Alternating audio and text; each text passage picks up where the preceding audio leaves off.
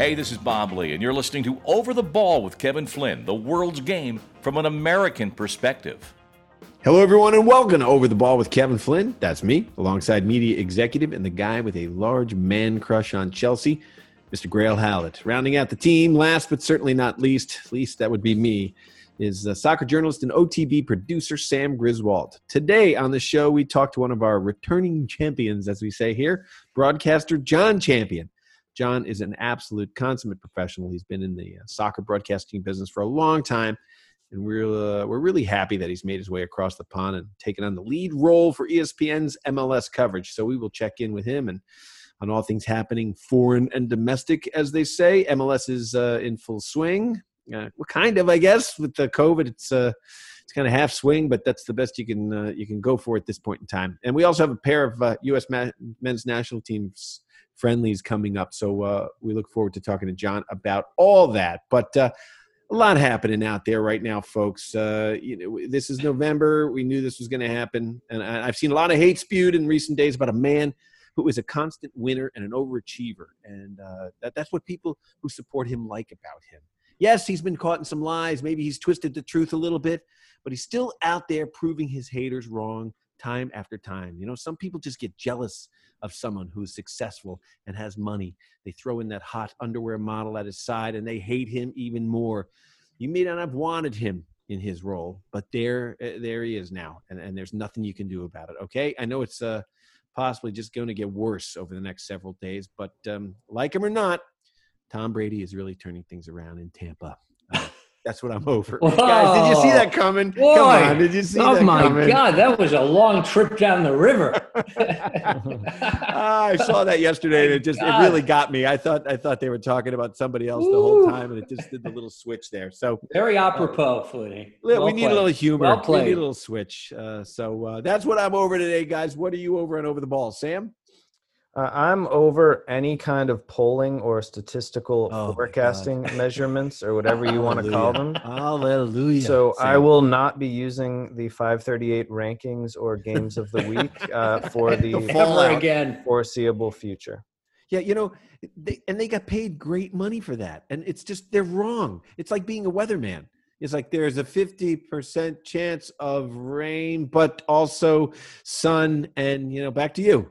Like 538 said 90% chance. I mean, they still may be technically right, Sam, but that kind of implies would be a lot easier than it's been. Oh man, yeah, right. And with all the lawsuits and stuff. So, Grayle, what are you over? This is going to be a little bit of a philosophical thing. I'm just over divisiveness, generally, and the reason that we three of us love playing soccer, a team sport, is because it was all about pulling together, and you're only as good as the people around you. And I just hope we get to a place that we all come to that conclusion that we're only as good as those around us. And honestly, I mean, I know that sounds a little corny, but I'm exhausted from the divisiveness, Right. And to think we're all Americans. I mean, the other thing is, we were a team. We played on teams, but boy, I really got my, got ticked off at the other team. But in this case, the other team is other Americans. And so we really have to sort of have a little bit of civility and teach more civics in school. So maybe this isn't happening as much. So speaking of being united as a nation, the U.S. squad for the November 12 game against Wales, it should be fun. And a second friendly against Panama 4 days later in Austria. Now, Berhalter's put together one of the youngest squads of 24 players that we've ever had, 19 age eligible for the 21 Summer Olympics and 14 who are 20 or younger. So, I mean, that's a young team. They're basically European-based. Got Christian Pulisic there with your tried and true Chelsea there, Grayle. He's battling an injury a little bit. Frank Lampard says it's not as bad as they had first suspected. Tyler Adams, Weston McKennie, Sergino Dest, Gio Reyna. So a lot of young guys there. Now what I think is interesting is here Pulisic is, been injured. They say it's slight, but now he gets called up for duty. I wonder what the conversations are like between Berhalter and Frank Lampard. What do you think? Yeah, I mean, I think if it was a qualifier, it's a different conversation. I think for a friendly, it's like Frank is saying, Berhalter, hey, not for nothing, we're thinking a few weeks, so we'd really appreciate you not playing him because we don't want him to – you guys all know with hamstrings. Hamstrings, all it takes is one slight move, which is how he did it in training. He re-aggravated his hamstring before the last match. He sort of slipped. In warm-ups. Actually, in warm-ups. He was set to play in the game. So, again, you got to be so careful with that. I mean, you think of Pulisic, he's played in 3 of the 7 EPL games so far. Last season, he played in 25 of 38.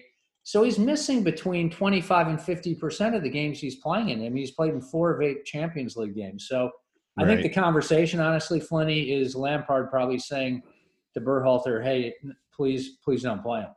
Well, unless you want him to get a run in, because they were trying to ease him back in, as it were. And I don't know, give him 30 minutes at the end of the game, or 20 minutes just to get a little run. Not sure, but then you'd also. It's going to be a few weeks though, Flinny. That would just take us. The first game I think is November 12th, right? So that's a week from today. To me, if Frank Lampard said it's going to be 3 weeks or something, I mean he's still recovering a week from now. So. I guess so. We don't know his situation, obviously, but I'm just saying he might want to get a little bit of a run in. I know I would. So. To get back, because there's nothing like that. You train all you want, but you need game fitness. Now it's a friendly, so who knows what level it'll be at, but it's an international friendly. So, and Claudio Reyna's son, Gio, is only 17 years old. He's one of 10 uncapped players that they have. So I didn't know this goalkeeper, Chitrito Adunze. He played with Reyna in 2019, the under-17s. And Valencia midfielder Yunus Musa, who was born in New York City and is only 17 years old. Chris Richards, Conrad De La Fuente. We watched him play in the under-20s there. Richard Ledesma. Ledesma. How do you say it? Ledesma. And he had an assist this week? He had an assist for PSV. He played his first game there in the Dutch league. And and Sebastian Soto, we saw him play in the under-20s, and then Timothy Way watched him play. So the other uncapped players are Johnny Cardoza, Nicholas Giancini. This is like your biggest nightmare. Oh, my God. I feel like George W. Bush, You're man. being forced to pronounce names. Otasawi and Owen Otasawi. So, look, this is the thing, guys. This is that time of year and qualification when suddenly new people emerge. And I think this is great. We have players that some we haven't heard of. So they're coming of age, and they're getting a look.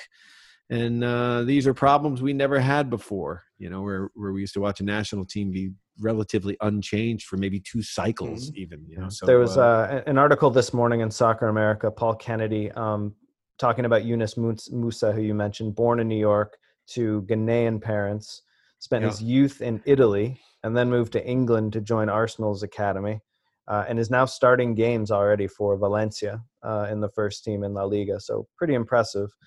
He's only 17, right? Only 17. Oh, my goodness. Kennedy also points out that of the 24 players called in for the games against Wales and Panama, 16 are or were eligible to play for 2 or more countries. So a lot of guys from a lot of different places in this team. I love the youth movement, and actually I'm much more excited about this team right now because I'd rather learn and maybe lose a little bit. I mean, obviously we want to qualify, but I would rather have the next wave come in and have everybody just start playing together. I'll get some experience, sure. And just move on. I mean, just turn the page. I think it's exciting.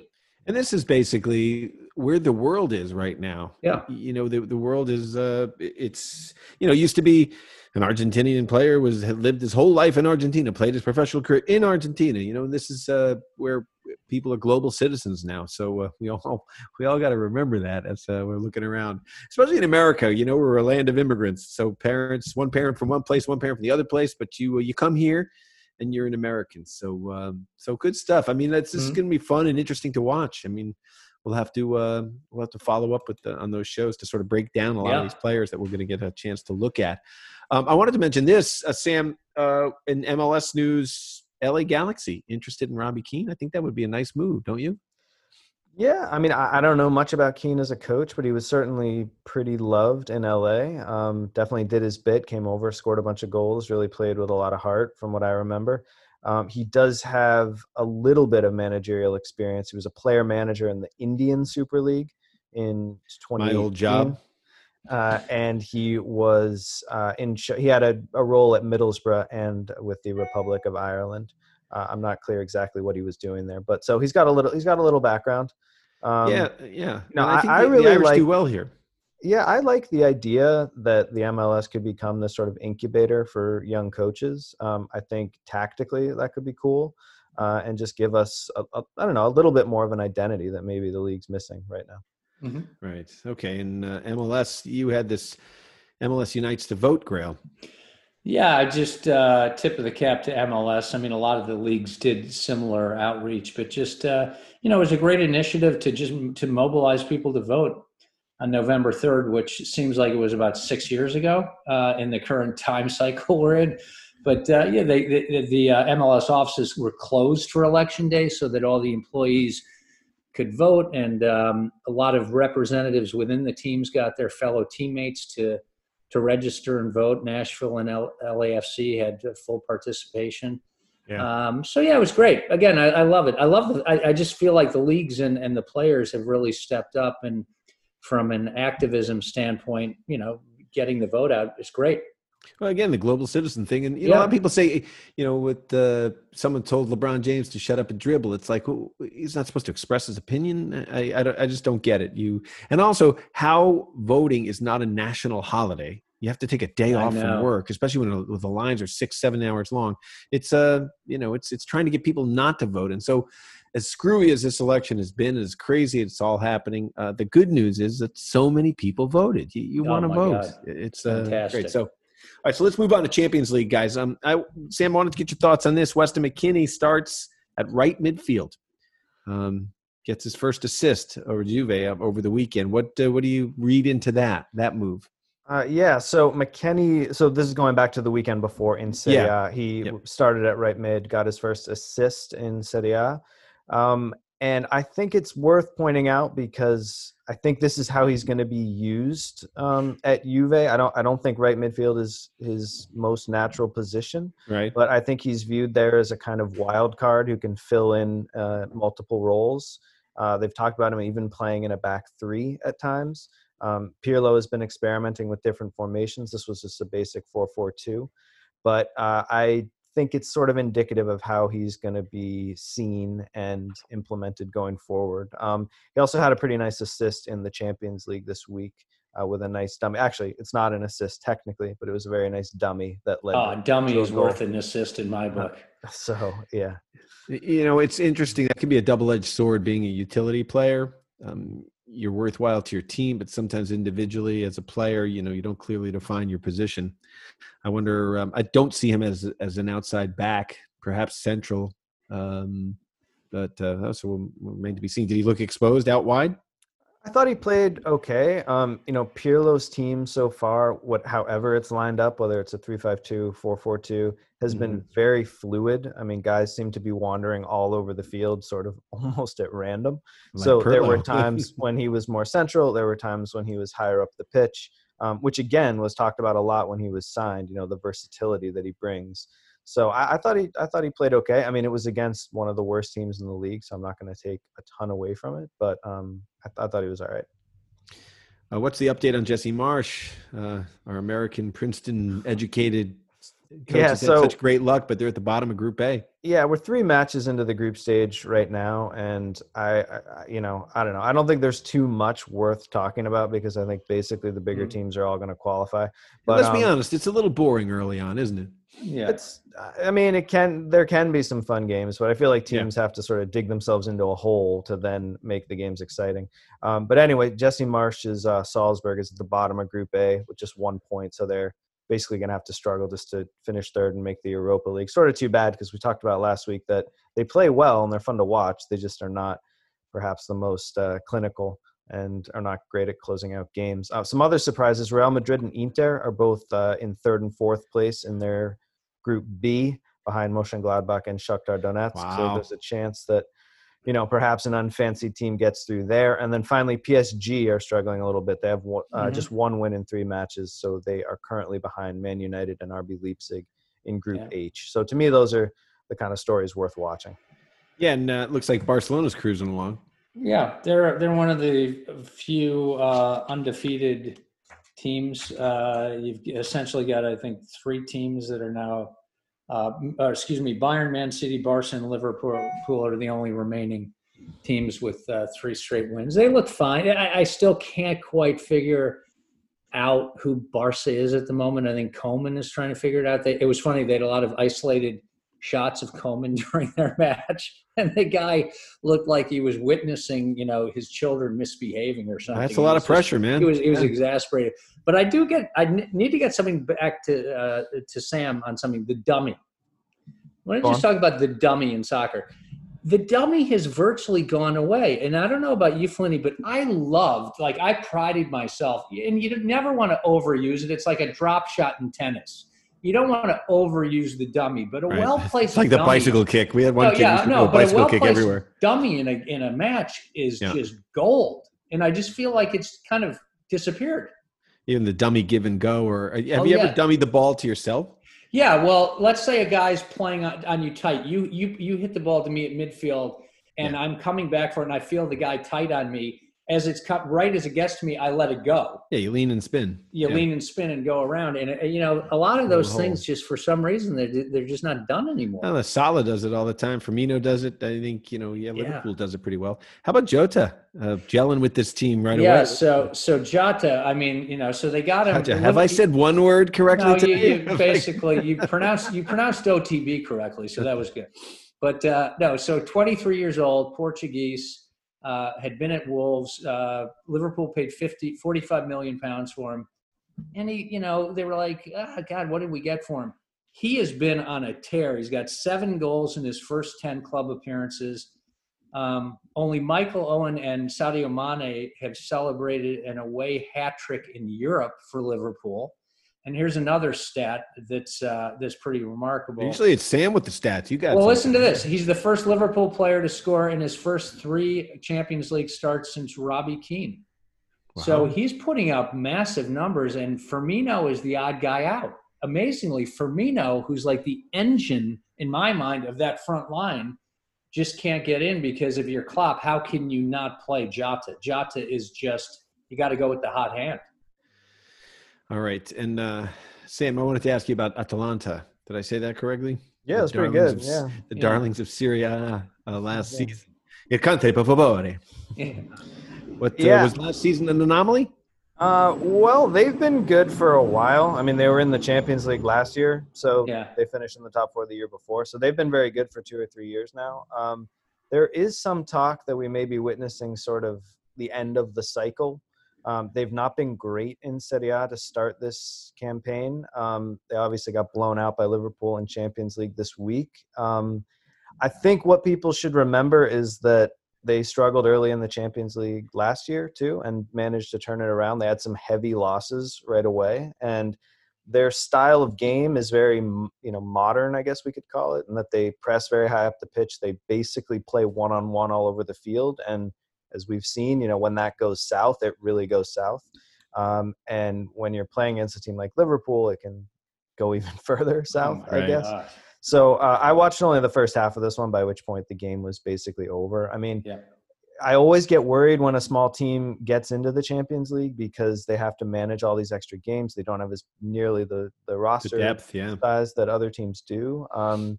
So, I think there's a little bit of that going on too, trying to kind of weigh their priorities. But this is going to be a tough year for them to finish in the top 4 again because there are a lot of good teams in Serie A that are fighting for it. So, All right. Other highlights in the group stage: Sergio Ramos. Yeah, I gotta get love to hate. Where's his 100th goal? Sergio Ramos is the guy that everybody loves to hate. I mean, he's probably one of the most despised players in soccer. He's a cheap shot artist. But think about this: 500 appearances for Real Madrid.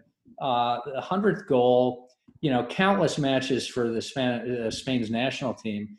I mean, the guy's going to go down as one of the great defenders in the history of the game.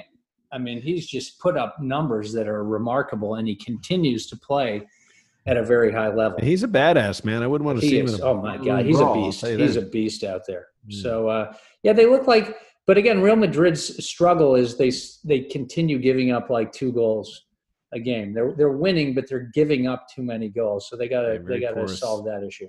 Your Chelsea boys, Werner scores 2 PKs and Chelsea's 3-0 win. Yeah, I feel like the big strikers. I'm not going to focus on Chelsea for a change. I feel like the big strikers around the world. Lewandowski had a couple goals. Haaland had a couple goals. It's cool to see. I mean, I love watching really good strikers, and I just think right now you've got some ones that are in great form. All right, I want to ask you guys about this. So, you're a Chelsea fan, Grayle. I am. You watch Champions League. If a Premier League is playing against a Serie A team or someone from the Dutch league, who do you root for? Do you root for your league or individual teams? I would not. I root for my club, and if it was a case of an English club playing a Spanish La Liga club in the final, I would maybe root for the English club unless I just despise them. But generally, I just stick. No, I don't have a loyalty across English teams playing. I'm not rooting for Liverpool in the Champions League. Put it that way. Sam, different take in Italy and definitely in Italy. There's been some funny debate on Twitter about this every time an Italian team kind of progresses in Champions League, or last year was the Europa League. And there's this movement to try to get people into Inter who are not Inter fans and kind of support them in this game. I don't know why it matters. I mean, as if they're going to feel this like groundswell of online support. But there is, in Italy, it seems like people, like you're saying, Grayle, you won't, necessarily root for a team, but you won't root against them. In Italy, It seems like they root against, their direct rivals. And it's curious to me because I feel like from an American standpoint, we tend to see these leagues as like their own entities, where it's like, I'm an EPL fan, I'm a Serie A fan. And I think within the country, it's a lot different. I think they're just like, I'm a Fiorentina fan. I don't really care about the league as a whole. It doesn't have this kind of the same imagery that it does maybe to us over here. But I don't know. I think it's an interesting debate. But you've talked about this before, Sam. That seems culturally sort of Italian in a lot of ways. Yes, very, very Italian. There is not this. I remember watching the Maradona special with Naples and the Napolitans and how, that whole argument about how they would root against each other. Yeah. So in Italy, I don't know if this is true also in England, Grayle, but generally in Italy, you have 2 or 3 teams that you are what it's called twinned with. Yeah. You basically have like this brotherhood kind of thing. Yeah. And these allegiances sort of change from time to time. But, there are teams that you kind of root for. If for example, Fiorentina has a twinning with Torino and also with Verona. So it's kind of okay to root for those teams. You have these sort of alliances, but on the whole, you definitely don't support the other. Yeah, and in England, the loyalties run so deep. I mean, you would never, in your wildest dreams, have a Liverpool supporter rooting for Man United against anybody. Ever. Yeah, but if they were in the Champions League, you don't think? No effing way. It would be like, it's like asking, would a Red Sox fan root for the Yankees because they're both in the AL East? Like, it would never happen. Well, that's something that doesn't get tested here in the States, unfortunately. It's like an MLS team playing in, the Mexican teams in the Open Cup kind of stuff. Where of course, put it this way: if the Red Sox were in the World Series and they were playing against the San Francisco Giants or whatever, it'd be no brainer. Of course, we're talking all domestic here, though. We're talking all domestic. So I know, but and we're talking about our politics right now. I say to people, that's like Red Sox, Yankees, because I'm from Connecticut, which is like Switzerland. I used to watch the games when I was, going to graduate school. I remember sitting with Red Sox and Yankee fans. They view everything differently. It'd be they'd be like, that's a strike, and it's a ball. I'm like, the guy hasn't pitched it yet. Shut up. So, all right. Before we get going, because I'm looking forward to getting to Jon Champion, I just want to touch base quickly on EPL, but also some COVID news, because it's going to affect, first of all, they had 150 cases in the Dutch league, and now, Boris Johnson, the British Prime Minister, there's a UK lockdown. Yeah, there's a UK lockdown. English Premier League is exempt. But my question is exempt for how long? Because they're back to like March, April type, strategies that they're enforcing, and who knows? It's going to be hard to isolate like players. I just think it's going to be very hard to keep players from getting positive tests, but we'll see what happens. Keep them in the bubble. Yeah. So, all right. But Old Trafford, but just quickly, Flinny, on that point, Man United had been planning, like in the next few weeks, of bringing about 20,000 fans into Old Trafford as kind of a test. That's no way. Done. That's way. over. That's not going to happen for months. All right. So that's the EPL. We won't go through that. But Sam, anything else we got, Sam? What's up with Serie A? Anything you want to get off your chest? First, just what you guys were talking about. There have been some talks about shutting things down in Italy too, because there have been just a rash of cases, not only across the country but within teams themselves. Lazio have played their last 2 Champions League games severely undermanned because of COVID, and it's really starting to impact the league. So there is talk about it there. I did want to discuss one incident from this past weekend, which in Crotone Atalanta, which I'm sure both you guys saw. That's how I'd pronounce it too. It was a good game, which Atalanta won. But it's not the result that concerns me. There was a moment in the game with Crotone trailing 2-1, where the Crotone striker had a breakaway, actually off a bad pass from an Atalanta defender back to his keeper, intercepted it, took the ball around the keeper. The keeper reached out an arm, hit him right in the midsection, right in the stomach. Clearly impeded him and sort of messed with his, stride. Changed his gait and direction towards the goal. Yeah. But he didn't go down. Mm-hmm. And the ball was still playable, but he wasn't able to reach it because then the defender got in. So that's a PK. The point I'm making is that had he gone down, it would have been a penalty all day, but the call was not made. Yeah. And so I don't really understand how the advantage rule works right now, because you'll see a guy get taken down, then the ball, falls to the next guy who misplaces the pass, and the ref still stops it. So to me, the initial advantage was given, but then it didn't materialize fully. So it seems to be at the discretion of the ref. Yeah, right now. That's right. And I think it's all about advantage. And if you maintain your advantage, then the play will go on. But if you lose your advantage in the flow of the play, they will whistle it. And I actually think, Sam, they've gotten it pretty right, like over the most recent years. But wait, Grayle, that's not the point of his question. I think the thing is, does a player have to go down for it to be called advantage? This is my point, and this is why, people love to rag on people diving, faking injury, which I absolutely agree with. But I think you have to acknowledge the fact that if you get fouled and you don't go down, you might not get the call. Yes. And I think that's a big problem. Right. That's a problem, because if you hit him in the midsection, him in the midsection with his arm, that's a foul. But it's one of those, the million fouls you see that you don't have to go down. You could easily stay but it should be called. But if you don't, you're not going to get the call. And you're right. It's totally subjective for the referee to say, have you been turned, if somebody took you and twisted you around so you were unable to make a play on the ball, but you didn't go down, you still got twisted around and you weren't making a play on the ball. So in my mind, it's a penalty or a foul, whatever. I just got twisted around on that analogy. Yeah. But you know what I'm saying. Absolutely. It's the act. It's not the end result. It's like Harry Maguire against Azpilicueta a couple weeks ago. He was climbing all over him and whatever. And Azpilicueta didn't go down, but he was totally impeded from making the play. It should have been a penalty. I think he actually did go down, but I think Gary. I sent you guys a tweet by Gary Lineker, basically saying you've got to make the call. See, I think the problem is as you're about to make the call, do you want to let the play out?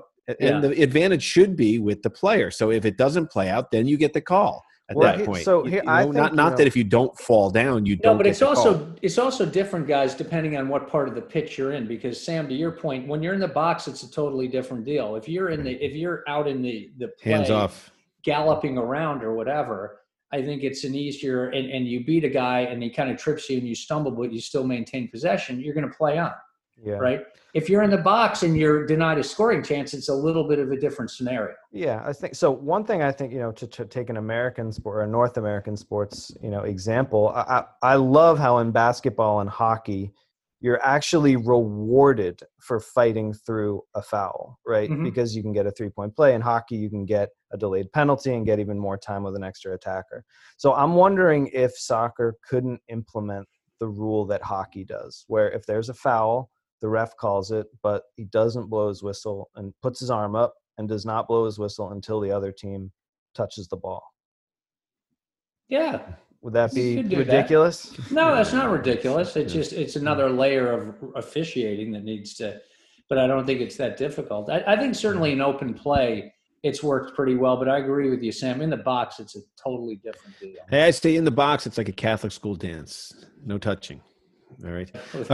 So we're going to take on that note. We'll take a break, and we'll be joined by ESPN's Jon Champion. It's always great to talk to Jon. He's a wealth of knowledge about our game here domestically as a lead voice for MLS, and also all his knowledge overseas. 32 years in the business. So stick around, listening to Over the Ball. Over the Ball is brought to you by Soccer America. Go to socceramerica.com/join and sign up for the Soccer America Pro membership. It's just $4.90 a month or $49 a year. And by Ticket IQ, the simplest and cheapest way to buy tickets. Go to ticketiq.com, and when it asks for the promo code, punch in OTB10 for $10 off of your purchase. Can't lose. Joining us now on Over the Ball is a man who has been covering this game we love for over 36 years, and he's only 38 years old. He has broadcast every single World Cup and UEFA Championship since 1990. He's covered 3 Olympics and is currently the lead commentator of EPL's global output, and he's now taken over, really happy about this, as the lead broadcaster for ESPN's MLS coverage. Jon Champion, a returning champion, welcome back to Over the Ball. Great to be back with you. How are you all? We're good. So some crazy times here, but MLS, you guys have basically gotten through the season here. Talk a little bit about your experiences here, because it certainly has to be a unique one. Yeah, let's not count any chickens at this stage. We're not there yet. Almost. There's talk bubbling around about a bubble potentially for the playoffs. Just because I think MLS are concerned that one or two clubs have been particularly badly hit. Colorado prime among them, but Minnesota have had issues, several others. And there is the risk, given the quick-fire nature of these one-off playoffs, that if a team succumbs to a batch of positive COVID tests, it could just knock them out completely, because there wouldn't be the time for them to go through quarantine, recover, and then come back into the playoffs. So this was floated by my colleague Taylor Twellman, who's got his ear pretty close to the ground usually, last week, saying that there is informal talk about the potential of creating some sort of bubble. I don't think it'll be like the bubble that we had in Orlando for MLS's back in July and August, but some form of venue, neutral venue, where some of the teams would decamp to, and then they create a bubble. I'm not convinced it's going to happen, but the fact that they're talking about it, I think shows that we can't be complacent in thinking that we're definitely going to get through this season. I think there are still some question marks against it, particularly as the daily number of COVID cases rises as fast as it is at the moment. Right, it's spiking again. Do you think is there? And this may be a bad question, I'm not sure, but is there an element of some teams taking the COVID sort of situation more seriously than others, or is, I don't even know what I'm asking. Is it part of your team preparation to not get COVID, to all be bubbled as much as you can be, and some people have done it much better than others. Maybe, yeah. I'm not sure. Is that one of the elements that goes into making it through the playoffs? It's like dealing with injuries. I think so. There's definitely a geographical element to it, depending on how badly hit that particular part of the country is, where a specific team might be based. But I think at the same time, I can't absolutely, without equivocation, say that some teams have taken it lightly, but we do talk to some of the coaches on a weekly basis in preparation for our matches, and several of them have alluded to the fact that they've been a little annoyed at what they think is a discrepancy between the seriousness with which maybe they have taken COVID and some other clubs have maybe taken it less seriously and therefore have been hit. So I can absolutely understand that, because some of these teams have been living monk-like existences now for 5-6 months.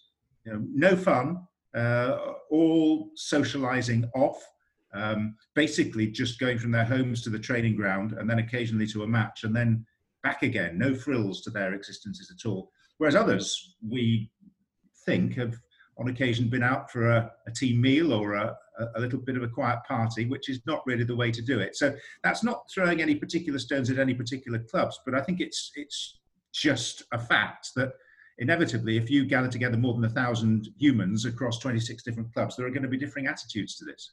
Yeah, that's it. Yeah, that's what I was sort of going at. And you got to, because look, even if it's in our own personal lives, we know people who, everybody you meet takes this whole quarantining thing to one extreme or the other. You know, it's like my daughter, it's just, you know, the younger ones, especially, well, I guess the college kids are not being so great with it, but it seems like the high school kids are really quarantining. My daughter would like to be in a bunker with Ava Braun, for God's sake, with nothing, you know, meeting no one and seeing no one. And then some people are just out there all the time. So that's, you basically answer the question. You need to reward teams that actually do quarantine. So Grayle? Yeah, I was obviously skirting around it slightly because I don't want to throw any accusations directly at anyone, but I think it's a fair assumption that there have been differing attitudes to it.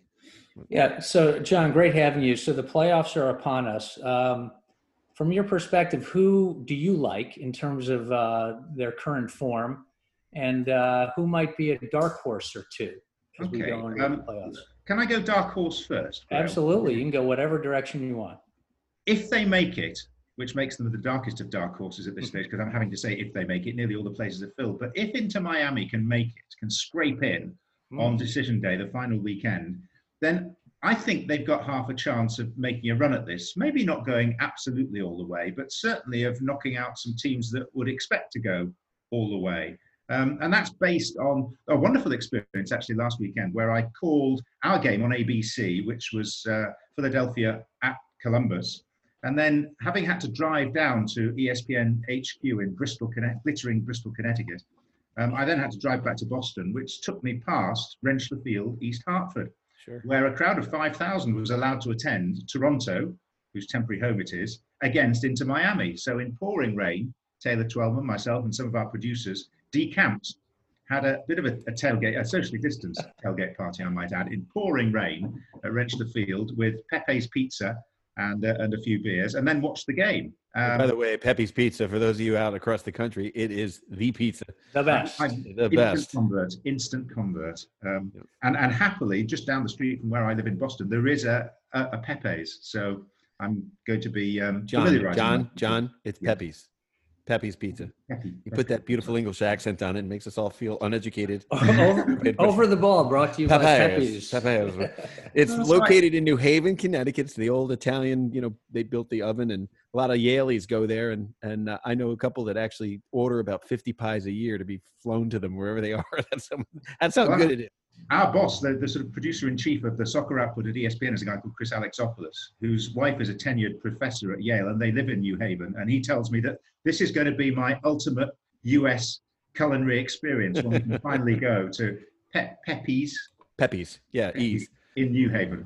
So I'm very much looking forward to that. He took me once to the one in Fairfield, telling me that was ran at a close second, and we pull into the parking lot on the way back from the game at Yankee Stadium at 10:01 p.m. and they closed at 10. So that's how close I've been to having the proper Pepe's experience. All right, this was we'll get you the one in New Haven. We'll get you the one in New Haven. I'd love it. So you're at Rensselaer Field there, and Toronto's decamped there, and yeah, they have. So they played 6 games there now, I think. And this one was against Inter Miami, and it was somewhat incongruous to turn up at this slightly rotting concrete bowl of a college stadium, University of Connecticut. But to see Gonzalo Higuain and Blaise Matuidi out there on the pitch, strutting their stuff. And although they lost the game to Toronto, who I think, if you were to press me against the wall and say, who are your favourites for MLS Cup at the moment, I would probably say Toronto. Inter Miami ran them close, and they are a team that's evolving on a weekly basis, so they get to know each other. And to understand the coach, Diego Alonso. So I think they could have a run at this. So they're my dark horse. I've let slip that Toronto would probably be my favourites. But I think, without being too boring about this, you can't write off the likes of Seattle, who are the course and distance specialists at getting through the playoffs. And then there's the conundrum of LAFC, who go and lose against San Jose, having actually won the majority of their recent matches, and with a number of their heavy hitters coming back into the lineup. They're going to be dangerous, come what may. And it may suit them that they're not going to hit the playoffs as the outright favourites to win MLS Cup. Maybe that has weighed a little heavily on their shoulders the last 2 years. That could be a good thing for them. Yeah, you come from behind a little bit instead of being the front runner there for a while. So you're calling these games without fans at the stadiums. We've talked about this before, but how does that change your approach to announcing? It's really difficult. You have to speak a bit more, which goes against the grain for me. I like to let the pictures tell the story, and hopefully that's still the case. But if there is no fake atmosphere being pumped into the broadcast or into the stadium, then it does need helping along a little bit with the odd extra fact or the odd extra story. And Taylor Twellman is always keen to indulge in a sort of side narrative, which is great. Taylor generally talks about the goals he scored, I think. Yeah, he tries to, but I've now learned how to drag him away from that. As long as you include him in the subject line in some way, then exactly. Strikers, they talk about themselves. That's the way it works. Yeah, and he's a very typical example of that breed. So yeah, it makes it a less satisfying experience calling these games. The last two that we've had, or the last two Sundays on ABC, have been at stadiums where the clubs have taken the decision to pipe fake audio into the stadium, into the arena, to try and help the players. And that's worked okay, but it sounds a little bit disembodied. And obviously you're not really getting that in your ears, so it's difficult to know where to pitch your voice for it to sound right. So interesting. It's an awkward experience. I saw a tweet from Ian Dark the other day saying, goodness me, we're grateful to be working, grateful to have football, soccer to watch, but goodness me, we need this to end soon, because it is a soul-destroying experience watching professional soccer at the moment, let alone trying to broadcast it. Yeah, the novelty has worn off. It's almost like they're DJs. They've gotten better about it, but it never quite matches, like you said, the action. It's a little delayed. It's a little behind. It's a little fake. You can hear the hometown DJ basically working the booth. You can. I mean, Fox have done a really nice job, I think, on their broadcast. They've actually got some people into mix sounds specifically, but they've taken a policy decision that they're going to have the fake audio. We at ESPN have taken the opposite decision, that we're not, and we're going to up the field mics and try and hear the coaches.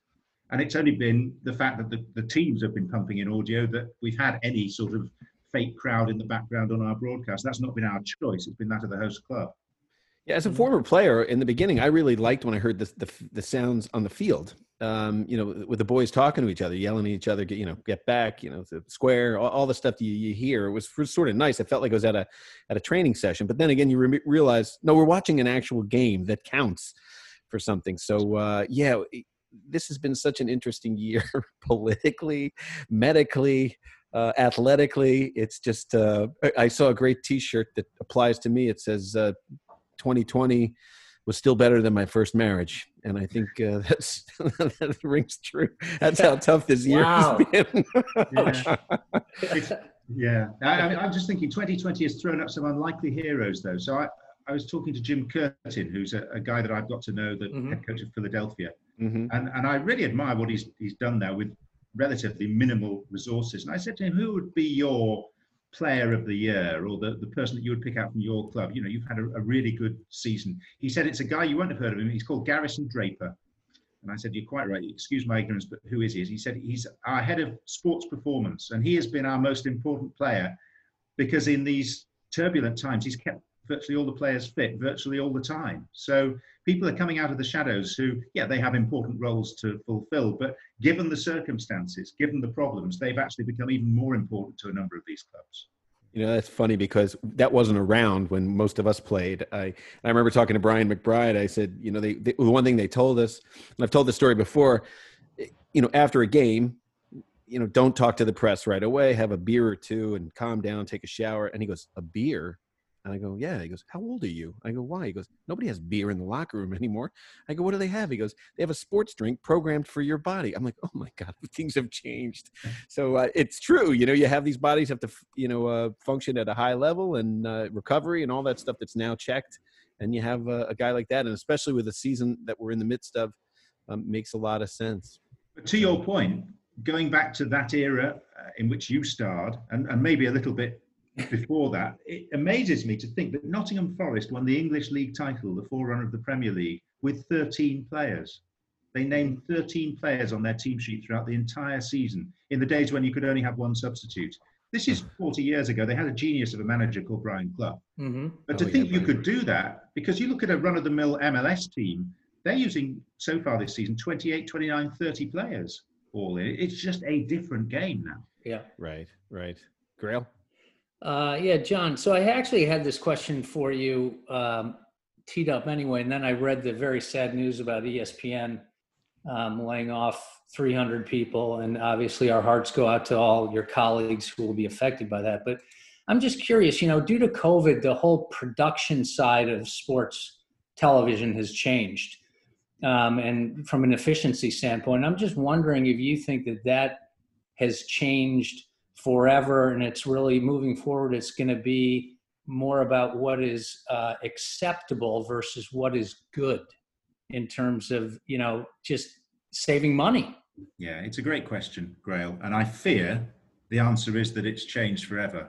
I desperately hope that it hasn't, because this is, whilst it's the best way of doing things that we have at the moment, it's desperately unsatisfactory as a broadcaster to have to cover the games in the way that we are, because we just can't do the job properly. We can't see enough from what that small screen is showing us to tell the story and to interpret, if you're the analyst, why the game is heading in the direction that it is, coupled with the fact that the art of directing soccer in the United States is still developing. So it's even more difficult to cover a game off monitor here than it is maybe in Europe, where perhaps some of the direction is a little more mature and understanding. You get yourself into some positions here where you're just left hanging as the commentator because you do not know what has happened. I mean, last night I was watching a game between Minnesota and Chicago Chicago scored what they thought was a 93rd minute winner, which was actually disallowed in the end for a very tight offside.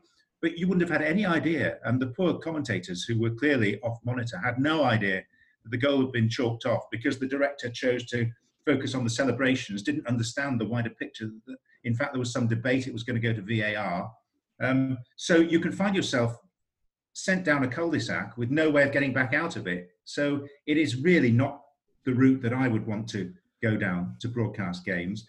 But I think there will be elements of it because of the tightening of budgets, the inevitable tightening of budgets off the back of this, and the still rising cost of rights fees, which take so much of the production money out of the pot. So there's relatively little to actually put the stuff on air. And that's what's happened in my previous experience in British television, that the rights fees, particularly for Premier League football, are now so exorbitantly high that there's virtually nothing left in the coffers to actually put the games on the air to the level that you would like to.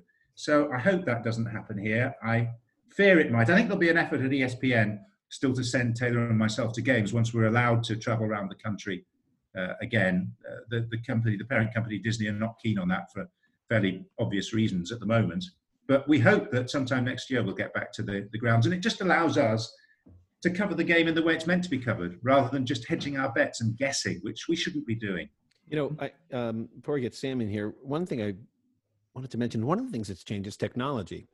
Where even when I started in the broadcast business, years ago, you had a cameraman, a sound man, a PA. You'd go into the editing booth and it was huge. And now you just have a kid with an iPhone and a laptop, and he's able to pull off a lot of this stuff without all the you remember, John, I'm sure you remember walking around with your cameraman and you felt bad for the guy because he had a 50-pound, camera on his shoulder for 12 hours or something as you're moving around. And so that's changed it as well. So I don't know what the future holds. No, I think it's slightly different with the match coverage. I mean, I agree with you. I think that's very much the future of reporting. But I think for match coverage, if you're covering a game and you're having to mix 12 cameras, or in the EPL or the Bundesliga, 25 cameras, that's not a sort of spotty kid straight out of college with his own little mixing desk. That is expertise. And those guys are still there. So for our MLS games this weekend, we're doing Philadelphia as they try and secure the Supporters' Shield. They've got a home game against New England. So our crew will still be on site. So that's all the usual cameramen, all the usual sound guys, the match director. It's just that ordinarily we'd be there as well, but we're not. So they have to be there. Otherwise, there is no match coverage. They're not all the same guys that we would usually use because of the travel issues around the country. We try and have some consistency of crewing normally, but that's more difficult to achieve. And that is important because you need specialist people on the specialist cameras to get the best coverage of football. But we're in an era at the moment of compromise. So we're just lucky to have the games and lucky to be able to cover them. That's like a team vibe as well. Your crew. It's all together. It's a team. That's the thing. Taylor and I were discussing this the other day, and I saw Al Michaels having a similar conversation with someone on a podcast about his relationship with Chris Collinsworth and his crew. That the thing we miss more than anything else is the camaraderie of being out on the road. Because my life has been traveling to football matches, and Usually that's been driving long distances in Europe. Here it's flying long distances. But there's a little group of us, all of whom live in and around Boston and fly out of Logan. So myself, Taylor lives 20 miles down the road. Our producer, Mark Connolly, is 20 miles in the other direction. The head sound guy lives near Boston. So there's 4 or 5 of us that tend to travel around. We'll go and have a beer together, have a meal together the night before the game, which is an integral part of our production discussion in a very informal environment. And all that's gone. Now, for Sunday's game, for example, I'll leave home, drive 2 hours down to Connecticut, to Bristol, go into a deserted studio. They've taken all the staff out. So all the cameras are remote. There's no sound person actually whilst the broadcast is on. So Taylor and I sit there 10, 12 feet apart at the desk, commentate on the game from the desk, which is not ideal, but it's where we're at the moment. But we don't actually interact with anyone else in the studio. All the cameras are robots. So it's quite disconcerting, actually. Sam? Yeah, John, speaking of the future of the game, and I know this has been a unique season here in the U.S. for MLS, but I'm curious what your take has been on, American sports in general, particularly soccer, and how some of those ideas may or may not in future kind of seep into the European game, which it always seems to be threatening to be doing with the Super League, no relegation, playoffs, ideas like that. I'm just curious what your take is. I think there's always going to be that pressure for change in Europe because so many of the owners come from other areas of the world. I mean, in particular from the United States. If you look at the profile of the majority of Premier League club owners, and they are used to a closed shop. They don't really understand the idea of relegation. They think that they bought a franchise. By the way, I hate that word. Franchise. How can it be? It's like you own a McDonald's. A sports team is a living, breathing organism. It's not a franchise, in my humble opinion. It's a club. And the word club indicates togetherness and the cause. Franchise is just a horribly cold business term. It's a means of making money. Anyway, rant over. But it does concern me. I think the thing that will protect the Premier League and the collectivity of the Premier League is the fact that they actually make more money from the extremely lucrative television deal that they've got at the moment than they would potentially from a European Super League. So although the American owners, led by John W. Henry, and also by the Glazers, very keen to try and get their hands on a European Super League and get their teams into it, I always think they get so far down the line, it always coincides with the clubs negotiating with UEFA over the terms for the next 3-4 years of the Champions League. And it's always used as a bargaining chip with UEFA. And I suspect it will be again on this. And I very much hope it doesn't change because the partisan nature of football support in Europe is such that I just think people would get bored with a European Super League and the same teams playing the same teams maybe 4 times a season. We've seen that in MLS, very different picture. But this Philadelphia-New England game that I'm currently prepping for at the weekend, it's the 5th time this season those sides will have played each other, which is, it's understandable in the circumstances. You got some grudges brewing there, I bet, after 5 games. But it's also, I don't want to see them play each other again. Just as I don't really want to see Bayern play Inter Milan 5 times in the same season. Right. Yeah. When you talk Super League, it's funny. It reminds me of that old James Caan movie, Rollerball. Remember, each country had a team, and so the madness. Yeah, I think the provinciality of rooting for a team, and it's sort of getting away from that further and further. Sam? Yeah, John, and to follow up on that, John, I'm curious what your take has been on the CBS coverage of the Champions League and Europa League so far, getting that new deal. Yeah, I like it. I really like the dedication and the attention to detail that they put into it. I think a lot of credit goes to IMG, actually, in London. There's a guy called Stephen Cook, who's in charge of attracting new business there, who I used to work for. He was my boss at 2 companies, Setanta and then ESPN in the UK when we had the live Premier League rights there. Really good guy. He's been influential at ESPN in the US in the past in providing advice and consultancy ahead of major tournaments like the Euros and the World Cups. And so CBS, as I understand it, went to IMG and specifically to him. And it's a very, I think the best thing I can say about it is that it's actually a very British production. So you could stick that on British TV and it would not look out of place. In fact, to me, there are elements of it that are better than the output of the actual host broadcaster in the United Kingdom, BT Sport. So I think they're in the fortunate position where they can go out and get people who work for companies that don't have the Champions League rights, and there's only BT Sport has the Champions League in the UK. So basically, you've got your pick of Sky, BBC, ITV, the best of the freelance market, and they've gone out and they've done really well. And I like their coverage. It's good. I feel very comfortable with it. Whereas I have to say that what went before was difficult to watch on Turner. That was tough. That was tough for all of us to watch. I think we've gone at it here on the show. Grayle? Yeah, John, speaking of Sky and BT, there's this big snafu that's been bubbling up related to their pay-per-view offerings. I don't know, you're probably aware of this. I am. And I'm just curious if it just strikes you as the classic overreach by a couple networks who are trying to kind of milk more money out of the cow, so to speak, and the fans have clearly spoken and said no. Yeah. The cow is being milked, but it's not being milked by the networks. I think it's important to understand that, Grayle, that this is on the clubs. Okay. This is down to the greed of the clubs who have said, we're not happy to continue to distribute our games free because people can't go into them. So what they were doing was saying very graciously, okay, we're going to give the games that aren't live on TV in the UK, which is just over 50%. It's a very different environment there.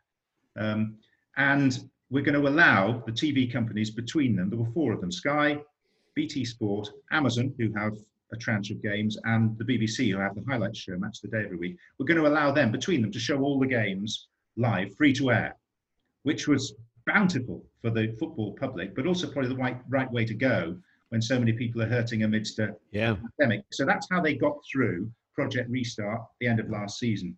Now, the clubs are looking for ways to make money. So they decided that they wanted to take those games in-house, make them pay-per-view, and all that. I mean, it's not for me to defend Sky and BT Sport, but I have to say, in their defense, all they're doing is answering the Premier League's call to produce the games. They're not making any money out of it because any profit, and I don't think there'll be much because the figures have been so poor for the viewing of these games, any profit goes back to the clubs. So this is on the club chairman, the chief executive, and I think it's a huge own goal because it's a terrible look for the Premier League. And you think it's going to go away? I hope it does, but I thought it would have gone by now. But I know that they're still doing the TV schedule, which is usually published 2 or 3 months in advance in the UK. They're doing it week by week, so they can pencil in these pay-per-view games. There's a meeting today to try and decide on the way forward. And disappointingly, all the Premier League clubs seem to be talking about is maybe reducing the price slightly. They just don't seem to get it. God. Wow, especially during this difficult time. And things are spiking in Europe as well. And absolutely. Brexit and everything else that's going on. I mean, as of today, we're talking on a Thursday morning. As of today, the UK is locked down again, just as tightly as it was in March, April, and into May. So, yeah, it really is spiking over there. And one of the few outlets for a bit of enjoyment on their TV that people have got at home potentially is live Premier League football, and it's largely being denied them unless they're willing to pay £15 a time, which is a big chunk, particularly at the moment. Definitely. Well, hopefully that doesn't stand. I think that's a great expression you just used, a huge own goal. I love that. I love that one. Huge own goal. So, we were talking before you got on, John, about, just the amount of soccer that's out there to watch. As Americans, we're kind of not used to it. I think even the British broadcasting, didn't watch all these other games that are now available. I think we have more here than you do overseas, but you have Turkish leagues and French and the German, the Dutch. There's so much soccer. How do you stay on top of it all? I mean, do you pick and choose? Do you do just a big spin the wheel and decide what you're going to watch each day? I tend to keep in touch, particularly, well, number one, MLS, because it's the prime thing on which I work. So I need to keep in touch with that. So I watch a lot of it, but I can't keep up with all the games just because there are so many being played in this truncated season. So YouTube highlights are great. And then if I'm specifically doing a team, for example, New England, I've not seen live for about 3 months. So I'll sit down and watch the tape of their last 2 games ahead of commentating on them at the weekend to get an idea of precisely what they're doing. And we'll talk to Bruce Arena. I have a sort of private off-the-record meeting and he'll mark our cards. So that's all very useful.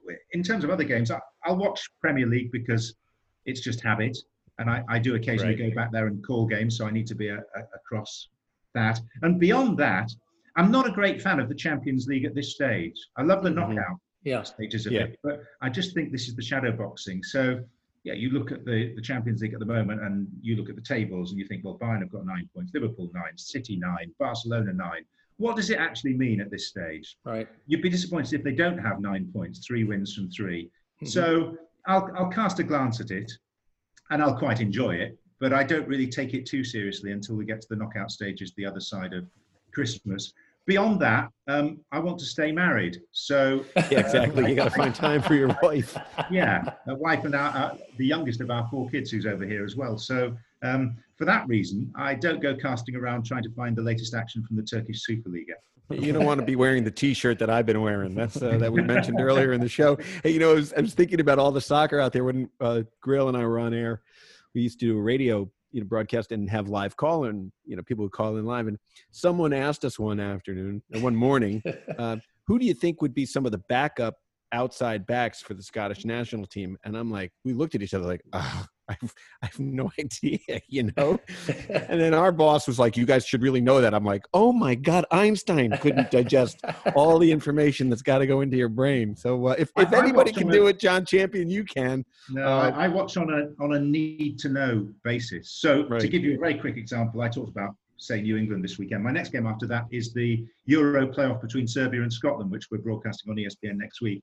So I'll be watching 2 or 3 games played recently by Scotland and Serbia. But ask me today about those teams, I wouldn't be able to fill you in very much. I've got the squad list and that's about it. Ask me in a week's time when I'm on the point of doing that game, and hopefully I know enough to be able to broadcast it. That's why you're a pro. It's called doing your due diligence, as they say in the legal It's also field. Short-term memory. Right. Kevin, you learn your topic and then you shelve it. You move it into a compartment. So hopefully next Thursday, game day, I'll know all about that game. You could ask me 3 days later, I'll have moved on to the next project by then. I did that with algebra, John. So I just moved it right on the shelf in 3rd grade and I haven't looked back. Jon Champion, we appreciate you so much joining us on Over the Ball. You do a great job, and you're the voice of MLS, and we needed a voice there, and we're enjoying the coverage despite the COVID, despite the DJs that are doing the soundtrack, the lack of fans. You have somehow made it all worthwhile. So as we head towards this playoff season, best of luck, and join us again on Over the Ball. I will. It's always great fun to talk to you. Thank you very much, and stay fit and well, all of you. Hey, remember to tweet us at Over the Ball, like us on Facebook and Instagram, and write a review. In fact, make us one of your favorites. It makes a big difference. All right, how great is he, guys? Great talking to him. Oh, my God. I will say this. It's the sign of the apocalypse when one Kevin Flynn is correcting the pronunciation of a person's name by Jon Champion. I didn't think of that. By the way, I literally had to get up off the floor when Flinny was telling John how to pronounce Pepe. Pepe's Pizza in New Haven, Connecticut, right off of Yale campus. Oh my God! I hadn't thought of that, but John with that accent is Pepe. I didn't know what he was saying. So, how do you say Pepe's Pizza in Italian? Pepe. Pepe. Yeah. I'm more of a modern man, though, myself in New Haven. Got to be honest. You're more of a modern man. What? The modern pizza. Modern pizza in New Haven. Yeah. Oh, which is and then there's Sally's, which is right next door to that too. Yeah. So if you ever come through New Haven, Connecticut, folks, it's the old Italian little area there, and it's legit. By the way, I love just quickly John's story about tailgating with Taylor and stuff in the driving rain to watch that game.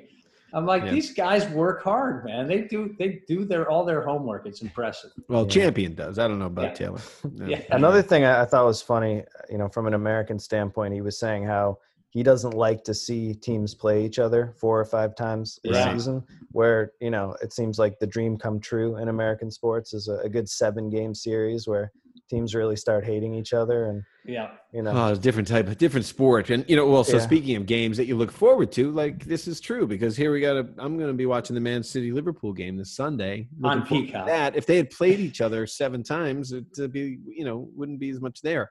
Yeah, on Peacock, and they're doing well, right, Grayle? They're doing really well. I mean, their strategy of basically putting the carrot out there and making you having to join to get access to the big games is really really effective. Yeah. Another bite of the apple, as you call it in the media business, huh? Yes, exactly. Sam, what are you going to be watching this weekend? So I got the games of the week here that I compiled entirely on my own, not using Nate Silver's predictions. Oh, man, that guy's just swimming in money. That for what reason? He knows numbers that way, man. So in addition to Man City, Liverpool, which is Sunday, 11:30 a.m. on Peacock, I got Borussia Dortmund against Bayern Saturday, 12:30 on ESPN Plus. PSG versus Rennes, who are in third place right now in France. Saturday at 3 on beIN Sports. And then 2 good Serie A games on Sunday morning. Lazio Juve at 6:30 a.m. on ESPN2. Will you be up for that, Sam? I'll probably be up for that, yeah. And then Atalanta Inter, Sunday at 9 a.m. That's on ESPN Plus. Mm-hmm. So that's what I'll be watching. I love watching Pep versus Klopp. Pepe. It's called Pepe. Game. No, Pep because there's a lot of respect, but no love lost. And I just love watching their body language on the touchline, because there's a lot of stuff going on there between the two of them. Does this mean you're a subscriber, Grayle? Yeah, I am a subscriber. Here I am promoting Peacock on OTB, but there you go. I'm a subscriber too, so but you got to watch those games. So you got anything for us today? Yeah, just a really quick quiz. Very simply, who's the current left backup for Scotland? Oh God, so unfair. But even more simply, it's been Andrew Robertson. He's the starter. It's been kind of a crazy season so far across Europe, everywhere. But I'm wondering if you guys can tell me who is in first place in each of the top 5 leagues. Let's start with England. Liverpool. Spain. I'm going to say... You're right, by the way. Liverpool is right. Okay, Real Madrid. Barcelona? I think I'm wrong. No. It's actually Real Sociedad. Oh, Sociedad. In first place. Okay. Oh, listen to Grayle trying to do the pronunciation. Give me a break. What are you trying to impress a woman at a bar? Settle down, Pepe. Sociedad. Oh, I was so close to Sociedad. Bundesliga, Bayern, yeah. Okay, correct. But they are tied for first place with Dortmund. So this weekend's game should be a good one. Yeah. France. That's not PSG. I know PSG's hurting. So it's not Marseille. So and you said Rennes was in third. So I'm going to say Lyon. Yeah, I don't know. God, I should know this. I'm not sure. No guess. It's actually PSG, despite the fact that. Oh my God! Really? What have been playing? And finally, Serie A. AC Milan. Jeez. Sam, I feel bad. I'm sorry. All right. Oh, you meant this. Go with Pepe. It's actually Milan. Well done, Grayle. Okay. So yeah, pretty good. So sort of surprising to see Sociedad and Milan top in Italy and Spain. Otherwise, kind of standard. Yeah, and Sam, our boy, I just blanked on his name. You know, this I can't believe I was going to say this point and missed it. The striker for AC. Ibra. How could I just draw a blank? Ibrahimovic. Ibra's been great. It's been fantastic. Probably the best player in Serie A right now. Yeah. Amazing. So that bodes well for MLS too, because he came here and did well, and people think, oh well, he's over the hill, and no, but then he goes back to Serie A and plays well. So good stuff. All right, guys, that's all we got today. It was a great show. It was great to talk to Jon Champion. He's really a quality guy, and we've enjoyed it here on Over the Ball. So for Jon Champion and the guys here in the crew, Sam Griswold and Grayle Hallett, I'm Kevin Flynn. Enjoy the soccer out there, and keep counting those votes, everybody. We'll talk to you next time on OTB.